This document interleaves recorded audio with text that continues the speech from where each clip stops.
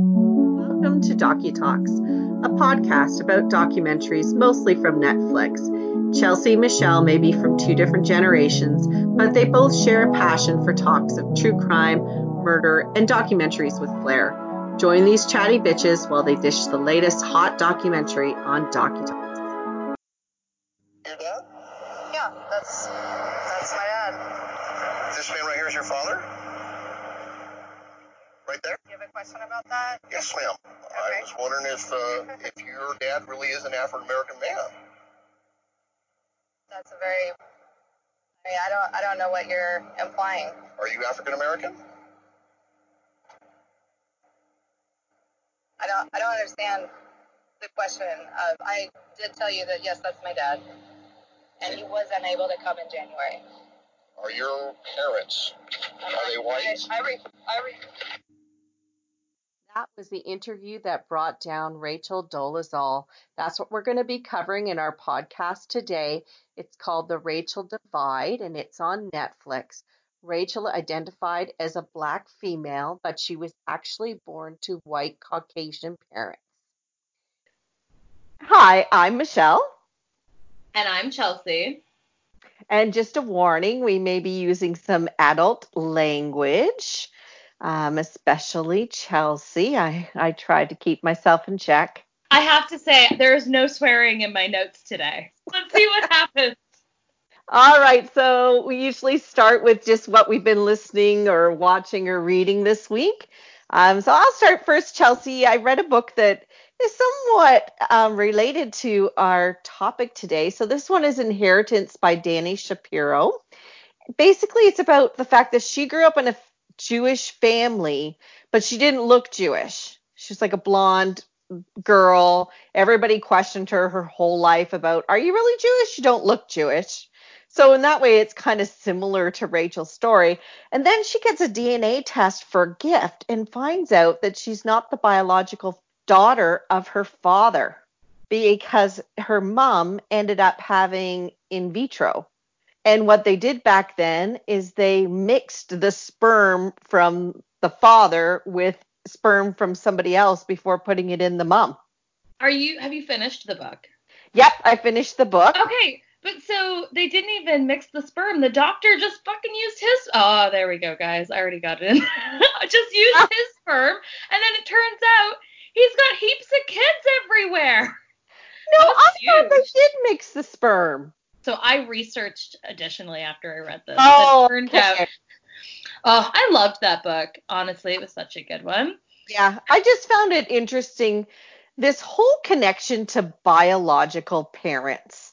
These people didn't raise you. They weren't there when you were crying at night or you skinned your knee or you were sick. They had nothing to do with you other than donating an egg and a sperm to create you. So I found it really fascinating, this obsession with biological parents. And also, like, adoptees finding their real parents. It's like, it's not always a road you want to go down. And a lot of times who you identify as your family doesn't always have to be by blood and things like that. And I think we take that for granted a lot. That doesn't make sense. Like, I don't understand that obsession with biological things. So now I kind of want to change what I was going to talk about, but I'm not going to. I'll stick to the original. So I've been watching the new docuseries on Netflix about Jeffrey Epstein. And so when I find time in between all of my Modern Family binges, because basically Modern Family is the only thing that's getting me through this post-pandemic world. Well, post for New Zealand, not post anywhere else, it seems. Yeah. So I'm halfway through the documentary series right now. And I love that it focuses on what happened from the victims' perspective and like the people involved's perspective, and it builds the story up from the ground up. I listened to the Behind the Bastards podcast episode about the bastards behind Jeffrey Epstein, and I find that it really tied in nicely together because I knew about a lot of the people who supported him and kept him in business and kind of kept things under the rug, you know, like they gave him in their ins, and like even though they knew he was doing all this stuff, but they kept it quiet. So disgusting. You guys, oh, it's disgusting. You guys should really check out the docuseries, but also the podcast. Behind the Bastards is amazing. They do such great podcasts that really break down those people that support the bastards and keep these disgusting, evil people in power. It's just like R. Kelly. Well, exactly. It was the same thing with his docuseries. Mm-hmm. All the people around him who knew he had these young girls around and he was abusing them, and nobody said anything. Harvey It's Weinstein. Money. Yeah, it's all money. He does. Yeah, it is. It really is. And so, no, it's just always really interesting to see how people get into power and stay in power when they know that they have these disgusting predilections. All right, well, let's get into the show. I found this whole story very fascinating. I must say, I remember when it came out in the news, I was shocked that someone who was born white and very white looking was able to even pull off that she was black. I just found that crazy that people believed her and she was able to get away with this. But it does make me think about race and the meaning of race and culture and identity and how society sees it. And I really just wanted to know more about this woman and her story. So I watched the show. I also read the book. That was interesting just to hear. I'm so proud of you. Yes, just to hear a little more detail. Yeah, because I had to binge read that this week, which I'm not necessarily a fast reader like Chelsea, who reads a book in a day and a half. And I also just want to disclose that I grew up in a small town, pretty well all white people. When I was growing up in school for elementary school, we had a brother and sister that were Chinese. And then when I made it to high school, we had a brother and sister that were originally from Pakistan. And that's pretty well the only visible minority, I would say, in our community. It's really interesting because we grew up in the same place, obviously, but generations apart. And now our hometown is so multicultural and there's heaps of visible minorities there, at least when I was growing up. So when I went to school, like completely different experience than you had, but same town. I found this documentary to be incredibly fascinating. I always have been curious about Rachel's motives and what her life was like growing up, just to find out what influenced her and the decisions or justifications of her actions. I do remember the story breaking, but I never really looked that deeply into it. As a sociology major in university, I spent a lot of time studying the constructs of race and sexuality. So it kind of gave me a bit of a background. So at times I found her arguments to be compelling, but also insane. Yes. Now, I don't know, Chelsea, should I go through my timeline? Listeners, when I saw the notes and I saw the timeline, I had to put it in there just for you. I had to say there was an epic eye roll. No, I love Michelle's timeline. Well, I'm going to highlight a few things. Definitely. Okay. I do think the timeline's important because this one time. But I find that Rachel really bullshits a lot during her interviews, and she kind of makes things up or misappropriately mentions when it happens, like, or makes it seem like she was involved. So to be fair, this is one time where we need a timeline. Okay, good. I'm glad you're coming aboard with the timelines. This is part of the reason I did it was because, you know, kind of where what she says about things isn't quite 100% true. So, for example, she always says she was homeschooled, but she actually wasn't homeschooled until high school. Yes. Yeah, I found that very interesting when I read her book. And then she was 16 when the Black children were adopted into the family. So in 11 months, her parents adopted 3 babies that were all born within 8 months of each other. That's horrific. Just like taking care of all those babies. Yeah. Yeah. It was crazy how quickly that happened. And then she got a scholarship for art and attended Belhaven University. And then she actually got married while she was there, just before she finished school. And then she went to Howard University and got a master's in fine arts from Howard University. So she actually doesn't have a master's in African studies or African history. It's an art. She's like an art major. And she got divorced in 2004. So but she had one child with her first husband. And then 2010, she got legal guardianship of her brother Isaiah, who was 16 at the time. And then 2010 was when she started teaching as a lecturer at the university. She was elected president NAACP. And then in 2015, this is when things all went awry, when she had that famous interview that basically blew everything out of the water. And she gave birth to her last baby in 2016 and legally changed her name then also. So it's a quick preview. Oh my gosh, okay, I'm so glad we did that timeline. Listeners, make note of this. Put it on your calendar, because I may never say it again. But holy shit, I didn't realize, first of all, she did fine arts and not Afrikaans study, because that's what she made it sound like. So I don't know if you remember in the documentary, but at one point she says, I had to choose between being a wife and mother. From the book, it sounded like her husband was very controlling and wanted her to be that traditional wife. And so one day he hit her, so she decided, no, I can't have my son growing up like this. She was trying very hard to make it work because she was still kind of half in her traditional values, half out, and felt that I can't get divorced. I've got to make this marriage work. But as soon as it turned physical, she was like, I can't have my child grow up in this. I'm leaving him. Okay. And see, I always thought it was just like, she was being a mother to the adopted children. And I really thought that she had adopted Isaiah's brother, who was also put up for adoption. Yeah. That's kind of what I thought. Yeah. Okay. So where to even start with this one? Because honestly, there's a lot of different things, and I'm hoping we can kind of contain ourselves, because even when we talked about doing this podcast, we started going on, and we said, okay, now we got to save it for the podcast. I know.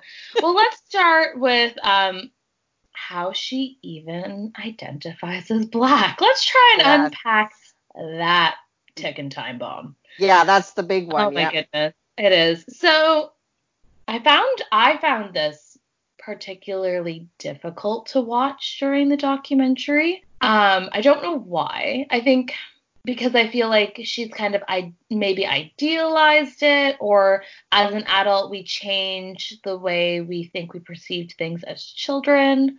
I don't know. Some people like to write their own childhood, so I kind of maybe felt that about this. But so as a child, Rachel said that she drew self-portraits of herself with a brown crayon. She has systemically created an image and a story that goes along with it. Like for me, it just felt I bought, like, this is my story. This is my neat little package. These are my childhood stories I tell. Kind of reminded me of Carol Baskin. Not going to lie. Gotta tie in Tiger King wherever I can. But no, it just really reminded me of that. These are my prepackaged stories of my life that I share to prove who I am. So for me, I was really thinking, like, okay, so does the fact that she has biracial children give her the right or reasoning to appropriate their race? Is that what she was thinking? Like, she wanted to match their identities, or well, she did want to give Isaiah in particular, like, the Black family experience, because she said that's when she really kind of 100% decided, I'm identifying as a Black woman, I'm a mother to 2 Black children. That's when she kind of fully committed to this. But I remember her saying that he encouraged her or wanted her to not look so white. I think, again, because he was adopted into this white family and there was actually no Black culture, identity, anything encouraged in that family, that he really wanted to probably rebel against that and wanted his family to be identified as a Black family. So she does talk about it in the book, that they sat down and talked about it. And so she said, well, when you go to school, we'll identify myself as Black. Because I think in the States, somehow you're having to identify your ethnicity in all these forms everywhere. Yes. Well, I What don't know if you know is this, that? Michelle, but there is some crazy racial identification issues going on in the States. Like in the Appalachians, there's this like community of white people. Their birth certificate is having them down as black because, you know, they have like back many generations a black relative or a black family member because they're descendants from a lot of them are descendants from slaves slash like that whole community has a background in that, has roots in the slave industry. So it's like all these, there's a whole white community that their race on their identification papers, on their birth certificates is black. I watched a little mini documentary on it after watching this documentary because I was doing a deep dive into racial identity. Well, don't you Oh, think, honestly, anybody whose family has been in the States for many generations probably has some black in them, I considering know. slave owners had sex with their slaves? Well, exactly. And there's so many descendants and undocumented descendants.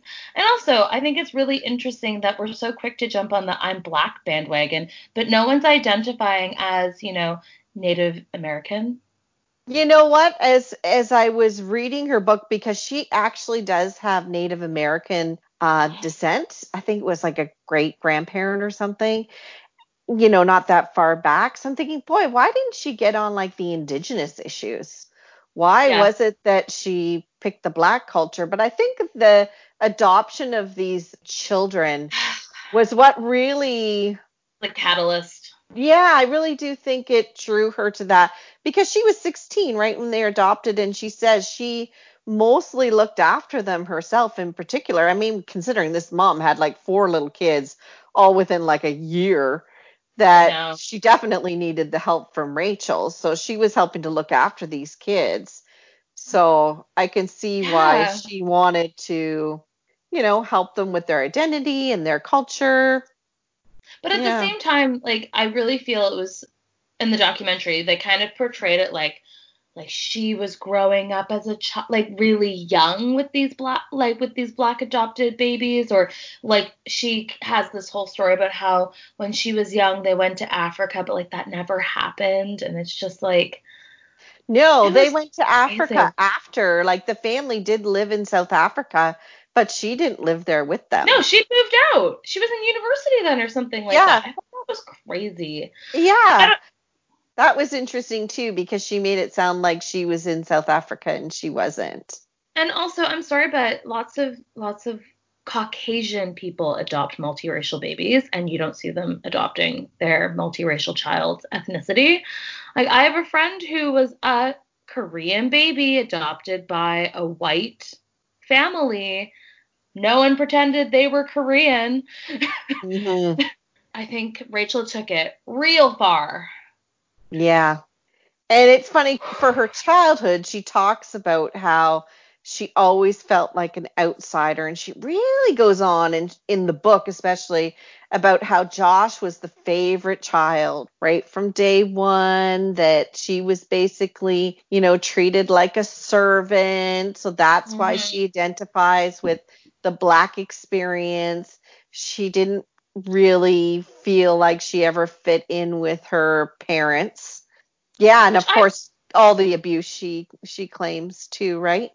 I just think that's such a racist and racially loaded statement. That's just assuming that everyone who is black is treated like a slave and a servant. And to me, that is very narrow minded and very racially insensitive. Like, oh my I know exactly goodness. what That's you're a big saying. stretch. It That's a it, big stretch. it was a tough part of the book to read because I was like, really, Rachel? Okay. It's not No. 1900 anymore, Rachel. Yeah. But, Oh, for whatever reason, the black culture spoke to her. So when she went to yeah. college, she joined the Black Student Association because they did have a policy that you didn't have to be black to be part of it. So she joined that association and sounded like she did a lot of good work for them. And so that helped again for her to adopt the kind of black culture more. Which she was an amazing advocate for Black rights. It's amazing when someone can be that great of an advocate, but that doesn't mean you need to adopt their culture.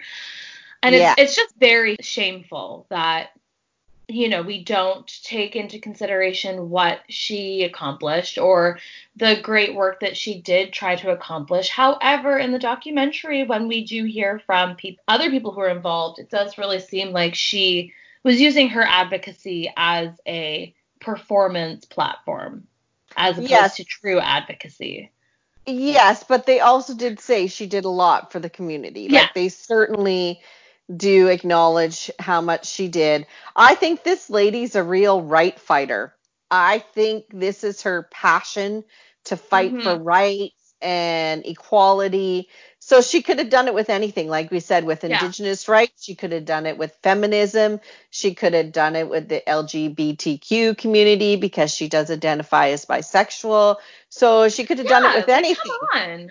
But she kind of chose to focus on Black rights. So. And it just was amazing seeing those pictures. She was so white and so blonde. Like, when I saw those pictures of her, I didn't even know it was the same person. I was just so shocked. It is shocking, isn't it? And I think the biggest issue is just like you mentioned a bit, touched on it a bit, that she lies about her background. So she does say in her book, it was always hard to explain her background because she would wear her hair like in braids, dress in traditional clothes and stuff. So she would look Black and then people would question her, and she really didn't want to have to continue to go through this whole story and try to explain things. So it was just easier to say she was Black. I just can't stop thinking about a quote I read in an article about blackfishing and about how blackfishing is just essentially women cosplaying in Black culture, white women cosplaying in Black culture. And for me, Rachel is cosplaying in Black culture, 100%. Yeah. She had very extremist parents and a very extremist childhood. Like you said, they were extreme Mormons. So it's like, I can understand, like, she's got these extremist roots. So for her, it's like she's kind of gone from one extreme to the other.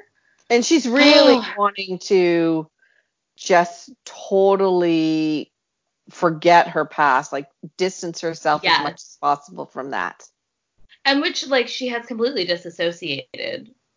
The adoption of the Black children, like you said, is what got her into the Black history. I still can't believe that she didn't do Black studies at university because she claimed, like, she became a professor of Africana.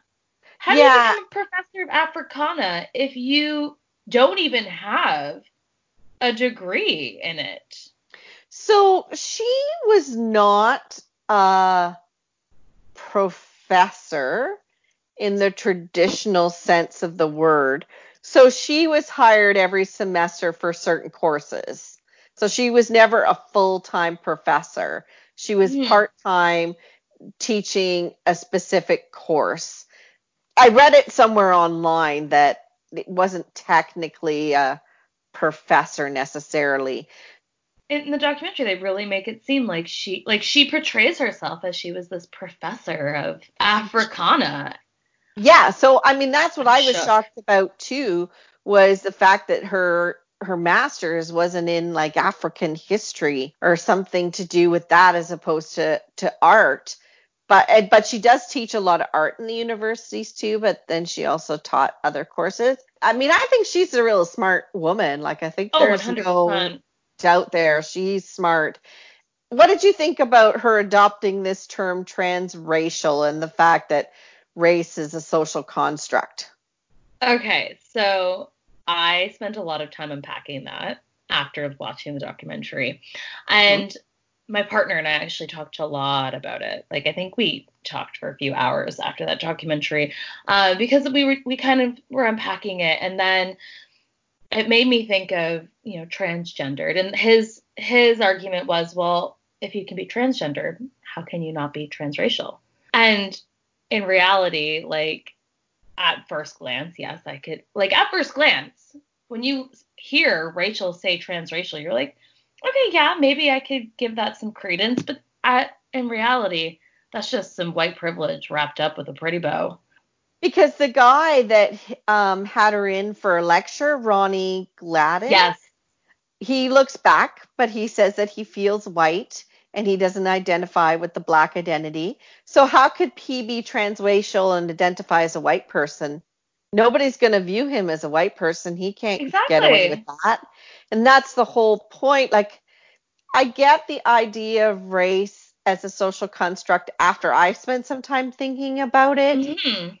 because it's about the meaning we put to that race. What does Exactly. a black American person mean in general in society, right? Like what the stereotypes and the interactions we're having that particular race. But you can't change the color of somebody's skin, and No. that's how that judgment's going to be made, just by the look of somebody. And there are lots of very high yellow black people who have been misidentified as white and they've rolled with it. Yeah. Yeah, it's not like when I lived in Japan, I could have all of a sudden one day, okay, I've decided I'm Japanese. Exactly. And it was also the fact that she was light skinned, she had freckles, she had pale eyes, and that alone within a racial hierarchy allows her so much more power. I know what you're saying. Of course, Rachel would argue with you no, because she talks about how she's discriminated against as a black woman and pulled over by police and blah diddy blah. But Honey, you're not even a black woman. I just have a real hard time believing that. And I think those two ladies in the documentary, what is it, Yes. Katira and Latoya, are they? Mhm. Oh my gosh, I loved those ladies. They had such excellent points. And they bring up the fact that whenever somebody would say something about their experience as a black person, Rachel would always have kind of a one-up story. Yes. Yeah. Yes.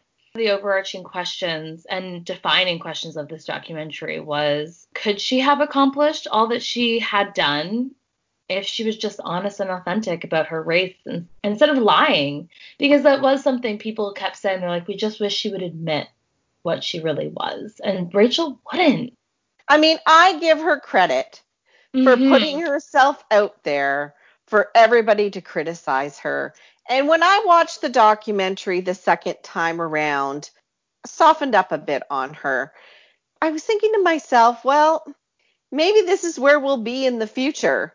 And she's the pioneer for it. And we're the ones that are all screaming against it. But 20 years from now, it won't be a big deal. I mean, it's just when I was growing up, people didn't accept gay people. Now it's really not a big deal.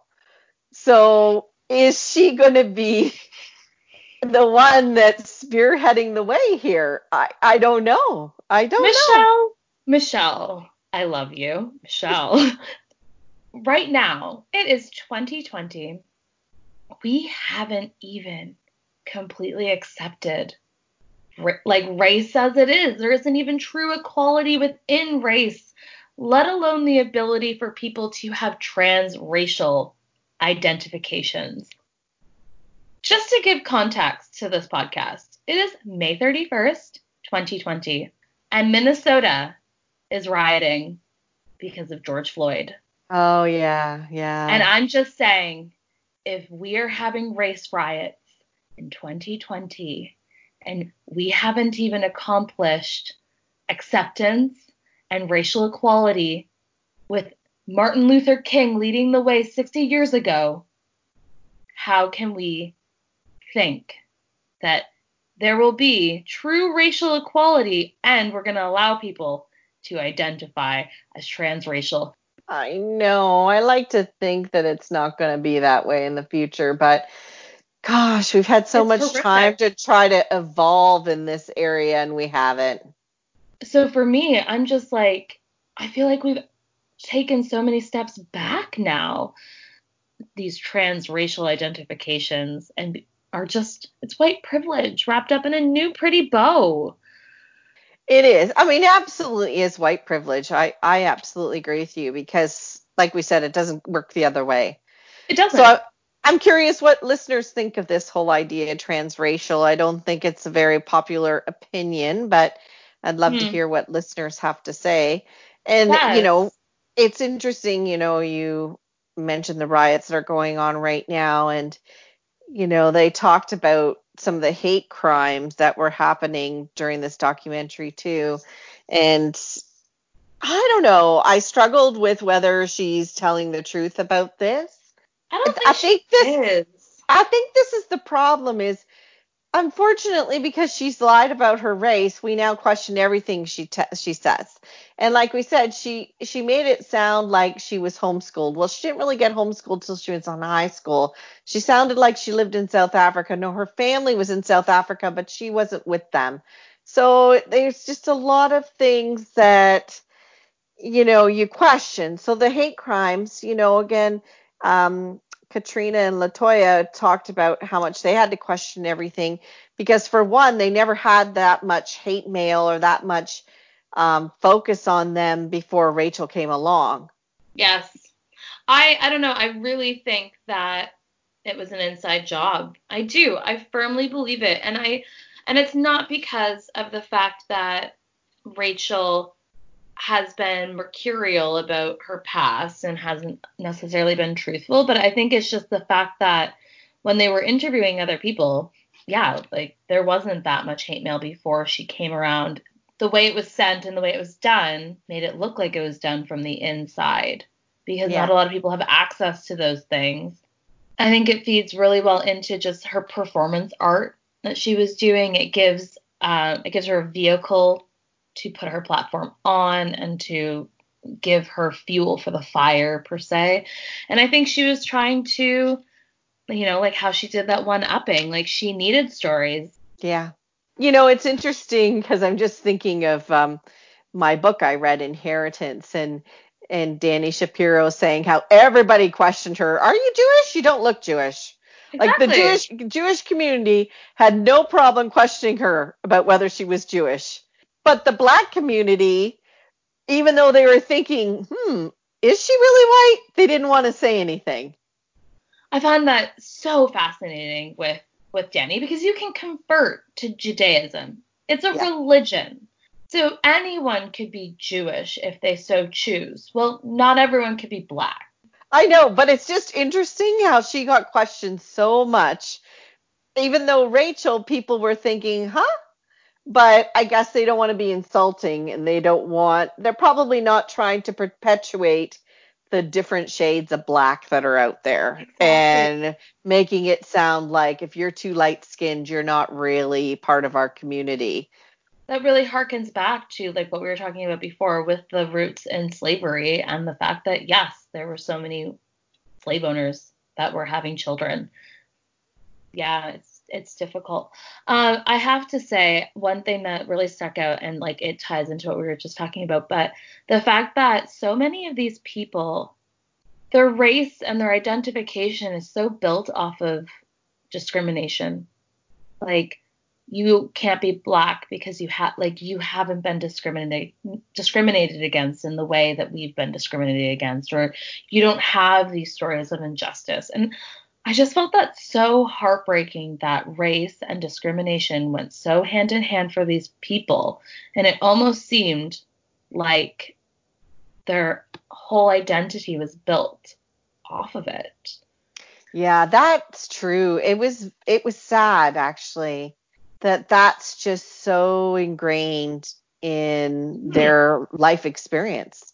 Exactly. And just like when Rachel was talking at that conference, and their number one go to was, well, have you experienced this? Have you experienced that? Do you know what it's like to be a black woman? And like, it was very difficult because it made me really think about, racial construct, racial race as a societal construct and how it's so intertwined with rights and privileges and discrimination and just a big message I got from that documentary was just discrimination and injustice is being a racial minority. Hmm. So we did talk a little bit about her work as an advocate, right? And in the Yes. book, she goes into more detail about that. And she really did do a lot, honestly. She And did. she raised the human rights issues in general and for the Black community. Like I said, I think she's a right fighter. So when they showed her in the documentary at the Martin Luther King March, she just looked so happy. Like she just looked like she came alive marching with everybody. And She could have this come is, alive as a white woman marching with everybody and being an yes, ally.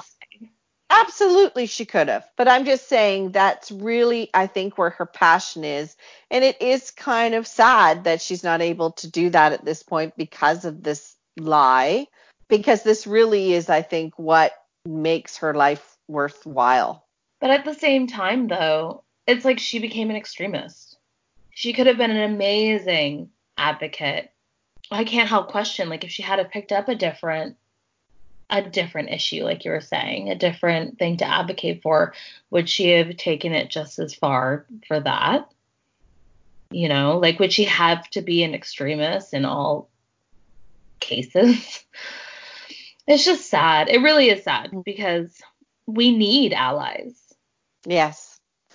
And the thing was, when she went to Belhaven University for her BA, she was accepted into the Black Student Union, and she wasn't identifying as Exactly. Black at that time. That was part of her journey to getting there, but she was accepted by the students and seemed to do really well in that club. So you would think that showed her you didn't necessarily have to identify as Black in order to help advocate for civil rights and human rights. Yes. And then when they showed the footage from her previous protests and the previous work that she had done, there were heaps of white people there working alongside Yeah. the advocates. So it's like, and even at the NAACP, there are Caucasian people who work there that are doing this amazing work. Would she have accomplished so much if she was a dark Black woman? Did she get so much notice for her advocacy because she was high yellow passing as Black? It's just such a difficult thing. It is. It's really hard to unpack, actually. What do listeners think? I know. What do listeners think? Do you guys think we're crazy as two white women discussing this? I know. That's why I had That to put my sounds great disclaimer so out there. I know. And I'm like, okay, guys, I'm related to her, so obviously I look the same. Yeah, exactly. It's very difficult, but that's the thing is, I think society shies away from having these difficult talks because we are so aware and so afraid of being labeled as racist or racially insensitive and things like that. But I think that because we haven't had these kinds of discussions, it's created the racism that we have.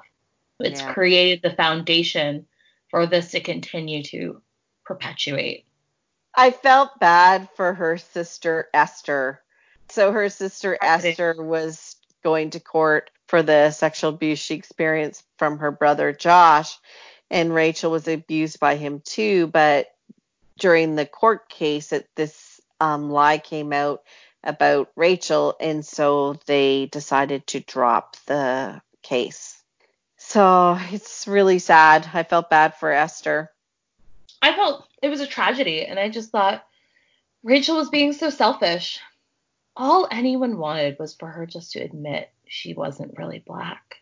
That's all Yeah. they wanted. But yet she could not. And I do firmly believe that her parents knew that this was going on, and they knew that this would be the catalyst that would get Josh off.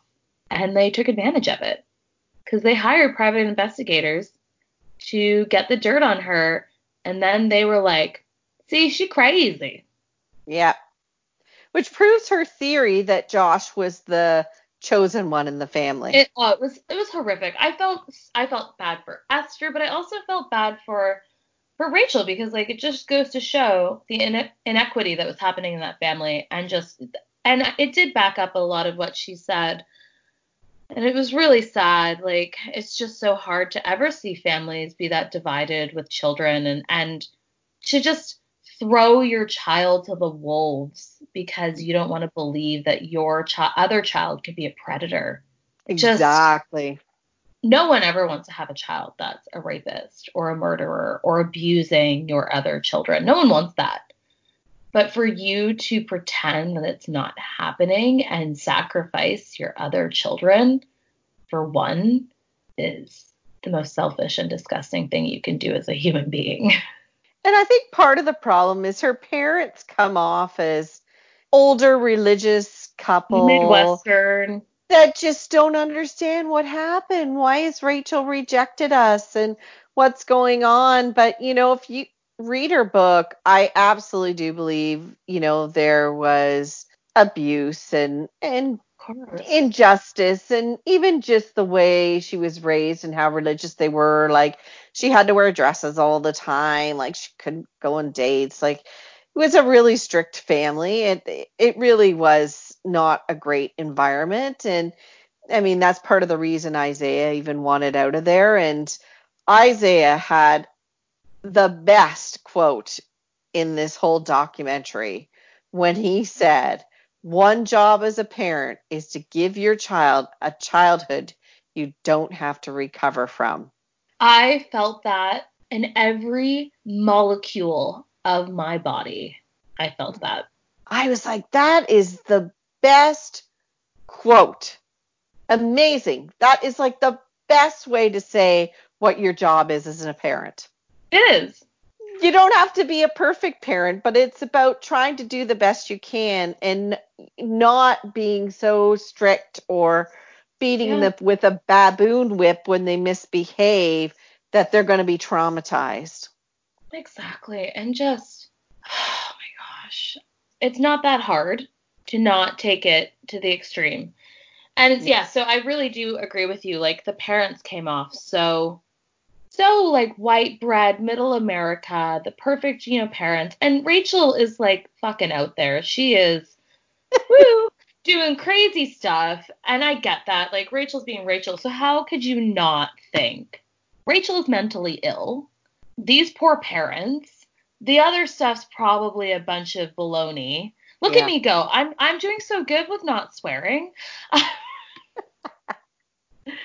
Like, it's exactly that. It was very easy to understand, but at the same time, we all know people like those parents. Oh, yeah.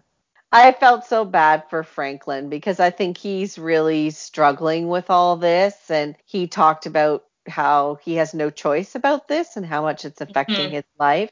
It's draining him, he said. And that just broke my heart when he said that. Well, I could imagine. Like, Isaiah had to escape to Spain. Franklin wasn't so lucky. He was only 13. I think the documentary took place over like a year or two. Yeah, I think it was probably about a year. But it was such a pivotal age for him of development. And I really thought you could see a distinct shift in the children and the support of her throughout the duration of the documentary. At first, they seemed to be supportive of her and they understood where she was coming from. But in the end, they really felt the need to distance themselves from her. And it kind of, Rachel put a lot of pressure on those kids. She used them to justify her decisions to portray herself the way she did. And she almost implies that it was them who wanted it, not her. I don't know if I agree with that. I don't think that she portrayed that it was them that forced her into it. I think that was just one part of the journey. She really makes it seem like I had to be that strong black woman for them because they didn't want me to be a white woman anymore. They wanted a black family. Like, that's like heterosexual parents don't need to pretend to be homosexual to support their homosexual children. I hate that I keep hearkening it back to sexuality, but it's just one of those transmutable things in a way. I think it's an easy comparison, and I think a lot of people have been using it when they've talked about this case. It's very easy, especially like with transracial and transgender. Like, I actually had to really talk with my partner about like what being transgendered is and how like it's not about choosing a gender. It's about you are that gender. Like, they were born that gender. She wasn't born black but came out white. Like, she decided she was black over time.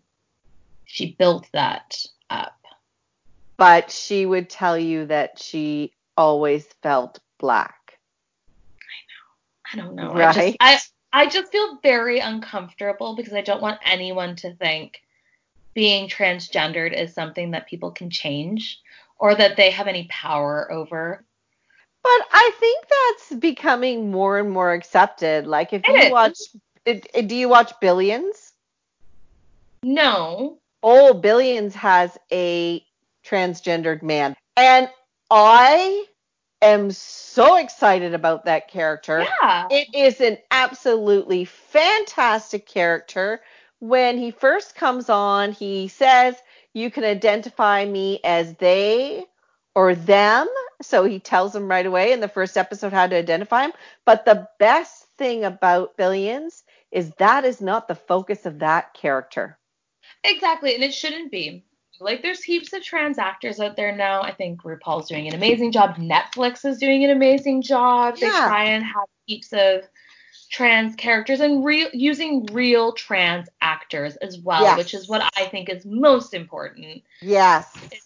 I think with the social media, this was a little surprising to me. I think when this happened, she should have almost just maybe made one sort of statement, maybe go on one show, and then shut it down. Give it a Exactly. break. Stop posting shit. Stop trolling through the comments. Like, you're gonna kill yourself. I don't know why she was continuing to post on social media. I Really. don't either. And it's amazing because like any person who has, any type of following on social media or has had any type of PR disaster, like it's just common knowledge. Don't read the comments. And I think she really fed off that attention. It really, like, she was after that attention and she wasn't getting the validation she was seeking through her activism anymore. She needed validation somewhere, even if it was negative validation. Well, she said part of the reason she was still on social media was because it was her only way of having a presence in the world. So I Which is think this goes back to, like you said, why didn't she just, advocate for the Black community as a white woman? But she wanted to be standing in the front of the rally. She wanted to be the one exactly. making the speech. So she really wants to be out there and be known and be in the spotlight. And I think to me, what, you have to be on social media to have a presence in the world? Like, I thought that was such a strange statement. I think it just made me think she's such a narcissist. Like, and why are you only validated by other people? And it really just like a lot of her actions were quite narcissistically motivated. I wouldn't be surprised if she was a narcissist. What do you Yeah. think, Dr. Michelle? I don't know if I would quite say she's a narcissist, really. I don't think I would go quite that far, actually. She has some traits, I think. Yeah, Some. but I think we all can have some traits that way, but I don't think. Michelle, do you need to be validated in the universe by your place on social media? And do you need to be at the front of the rally? And that's the only way you can be a part of it? No, I don't need to be in the spotlight myself, but I think again that's just her right fighter because that's her passion, right? You can be a right fighter without being the leader of the band. I don't think the other parts of her life she looked like she was a narcissist. So anyway, but I must say she is an amazing artist. Incredible. I just wish she had Wow. her lane, done her art, made beautiful art. Oh my gosh, Oh, it's Rachel. incredible. I think that's where she should be focusing. Me too. I think she should make art and sell it under a different name and have a representative sell it for her because of course her name isn't going to help probably to sell her art. But she would never do that because she needs that validation. Like she would have to be the front runner. You know that. Yeah, Like she that's just the wouldn't. problem. So do you think she kept doing the interviews and kept being in the spotlight because she wanted to be in the spotlight, or she wanted everybody to understand this idea of transracial and trying to get her point across? I think she wanted the spotlight. Like that was the biggest problem. Is it took forever for her to even finally take that step, and then she didn't even want to admit it. Even when people were pressuring her, she was on that one interview. Oh my gosh! And they're like, "But your parents are white," and they're like, "Well, they're not really my parents." they fucking birthed you. I get that you don't feel like they are your spiritual parents. They don't feel like they're your parents, but you were born to Caucasian parents. And then you decide to identify as Black. This is what we're trying to come back to. And you will not even admit that. Like, that's not identifying as transracial. That's just being batshit crazy. And that's also, like, not adding any credence or credit to her whole idea of being transracial. Like, it's not validating that or creating a transracial movement. It's just making her look even crazier. Oh, I knew you'd have no sympathy. But I have no sympathy because she won't admit where she came from. Yeah. Like, that's the big problem. And even when they interviewed Alfred, he thought it was so weird that she thought of him as her father. And I'm just like, wow, is Rachel misreading that relationship? No, I don't think so. He said yes, he's knew not. You would say that. You knew I'd disagree. I knew you would come to her rescue.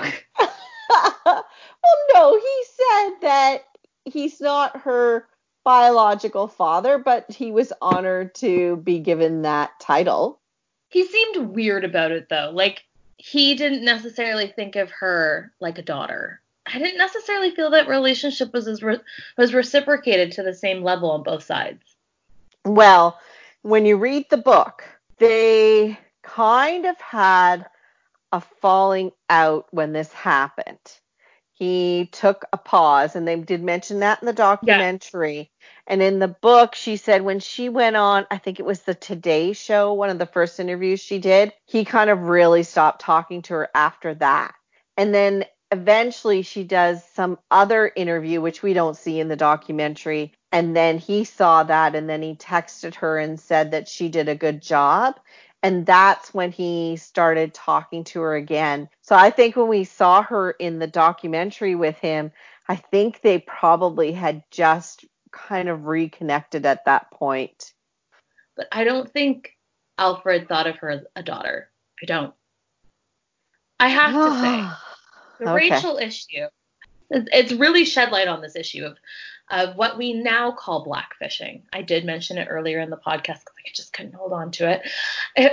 Because it's something that really drives me crazy.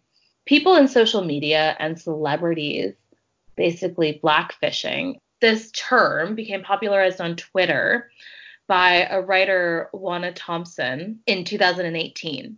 Basically was coined to reflect a perception that you are cosmetically enhancing your appearance through makeup and hairstyles to appear as if you have Black heritage. And it's about picking and choosing the common Black traits and characterizing them and characteristics for your benefit. And the big problem is a lot of these women don't have to deal with the racially charged backlash, and you're having all the good and none of the bad, basically. And so the Kardashians have come under fire for years now for blackfishing, yet sadly, they're still, for some weird reason, the most famous women in the world. And I bet most people don't even know that they're Armenian. And it's not just the Kardashians, however, they are some of the most famous blackfishers. So just basically the idea of using those positive Black characteristics to sell things on Instagram. And it's not only appropriating Black culture, but it's also just taking advantage of it and using it for the wrong reason.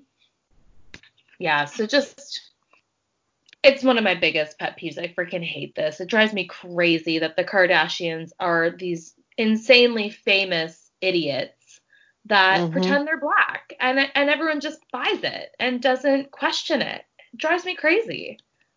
Yeah, I don't have much use for the Kardashians. Who does, Michelle? They're really something else. I don't even know what to say about all that. It's just awful, really. Newsflash, Kylie Kardashian was removed from Forbes billionaires list today because they've been lying about their financial records. So, really?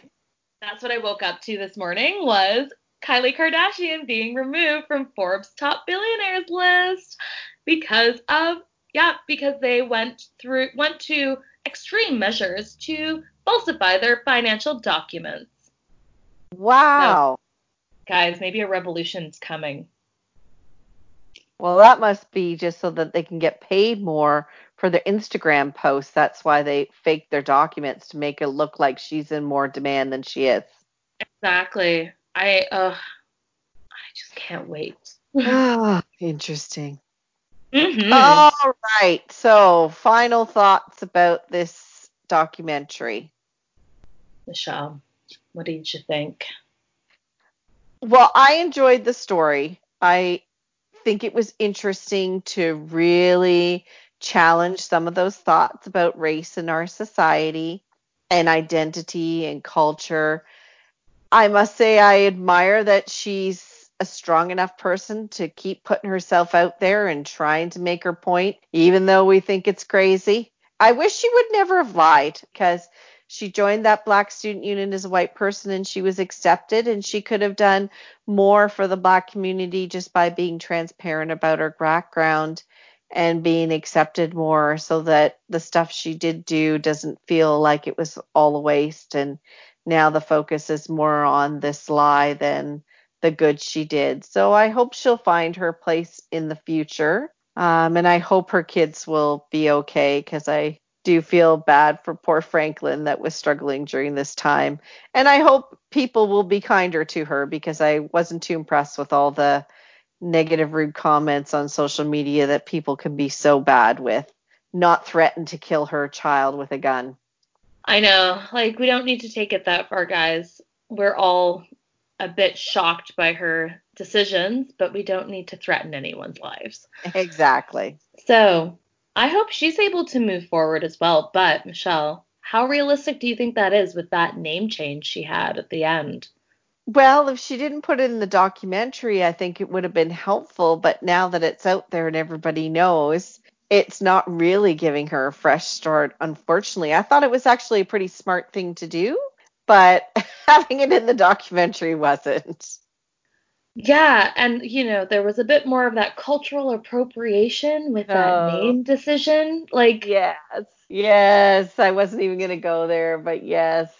so maybe she could have had a fresh start if she had picked a less racially charged name. Yeah. It just makes me think, obviously, she's not going to stop portraying herself as a black woman anytime soon. Oh, no, I don't Um, think she'll ever do that. Nor do I ever think anyone's going to call her by her new name. I think she'll forever be Rachel Yes. because she's infamous now. Yeah. Yeah.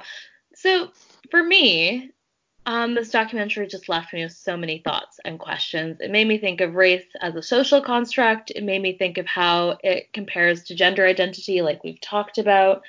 And yeah, like if you can transition for genders, what's stopping you from transitioning from race? Oh, wait, sorry. That's just white privilege talking. That's right. So after watching it, I had just a lot of really rich, robust discussions on these topics with my partner, and we spent a lot of time unpacking a lot of subjects we never really, I think, were brave enough to talk about before. It was a good way to start a dialogue on things white people don't want to talk about. So I just love that the documentary made me really think beyond Rachel and take a deeper look at race, at society, at what's going on in the world. Absolutely. I agree with you 100% there. Mm-hmm. All right. Well, thank you everybody for listening.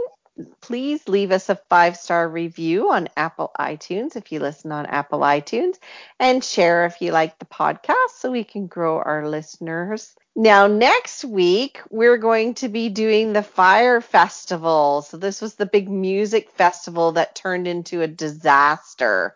So we're going to look at what happened. So definitely give that a watch. I think it's just called Fire. Yes. Yeah, and listeners, I want to know, what do you think of Michelle's timelines? Yay, nay. Are you team Chelsea on this one or team Michelle? You came around to my timeline this episode. I did. I just want to know who else loves timelines as much as you. I think the listeners love it. We'll have to find out. Thank Yes. you. All right. Thank you, everybody. Bye. Bye.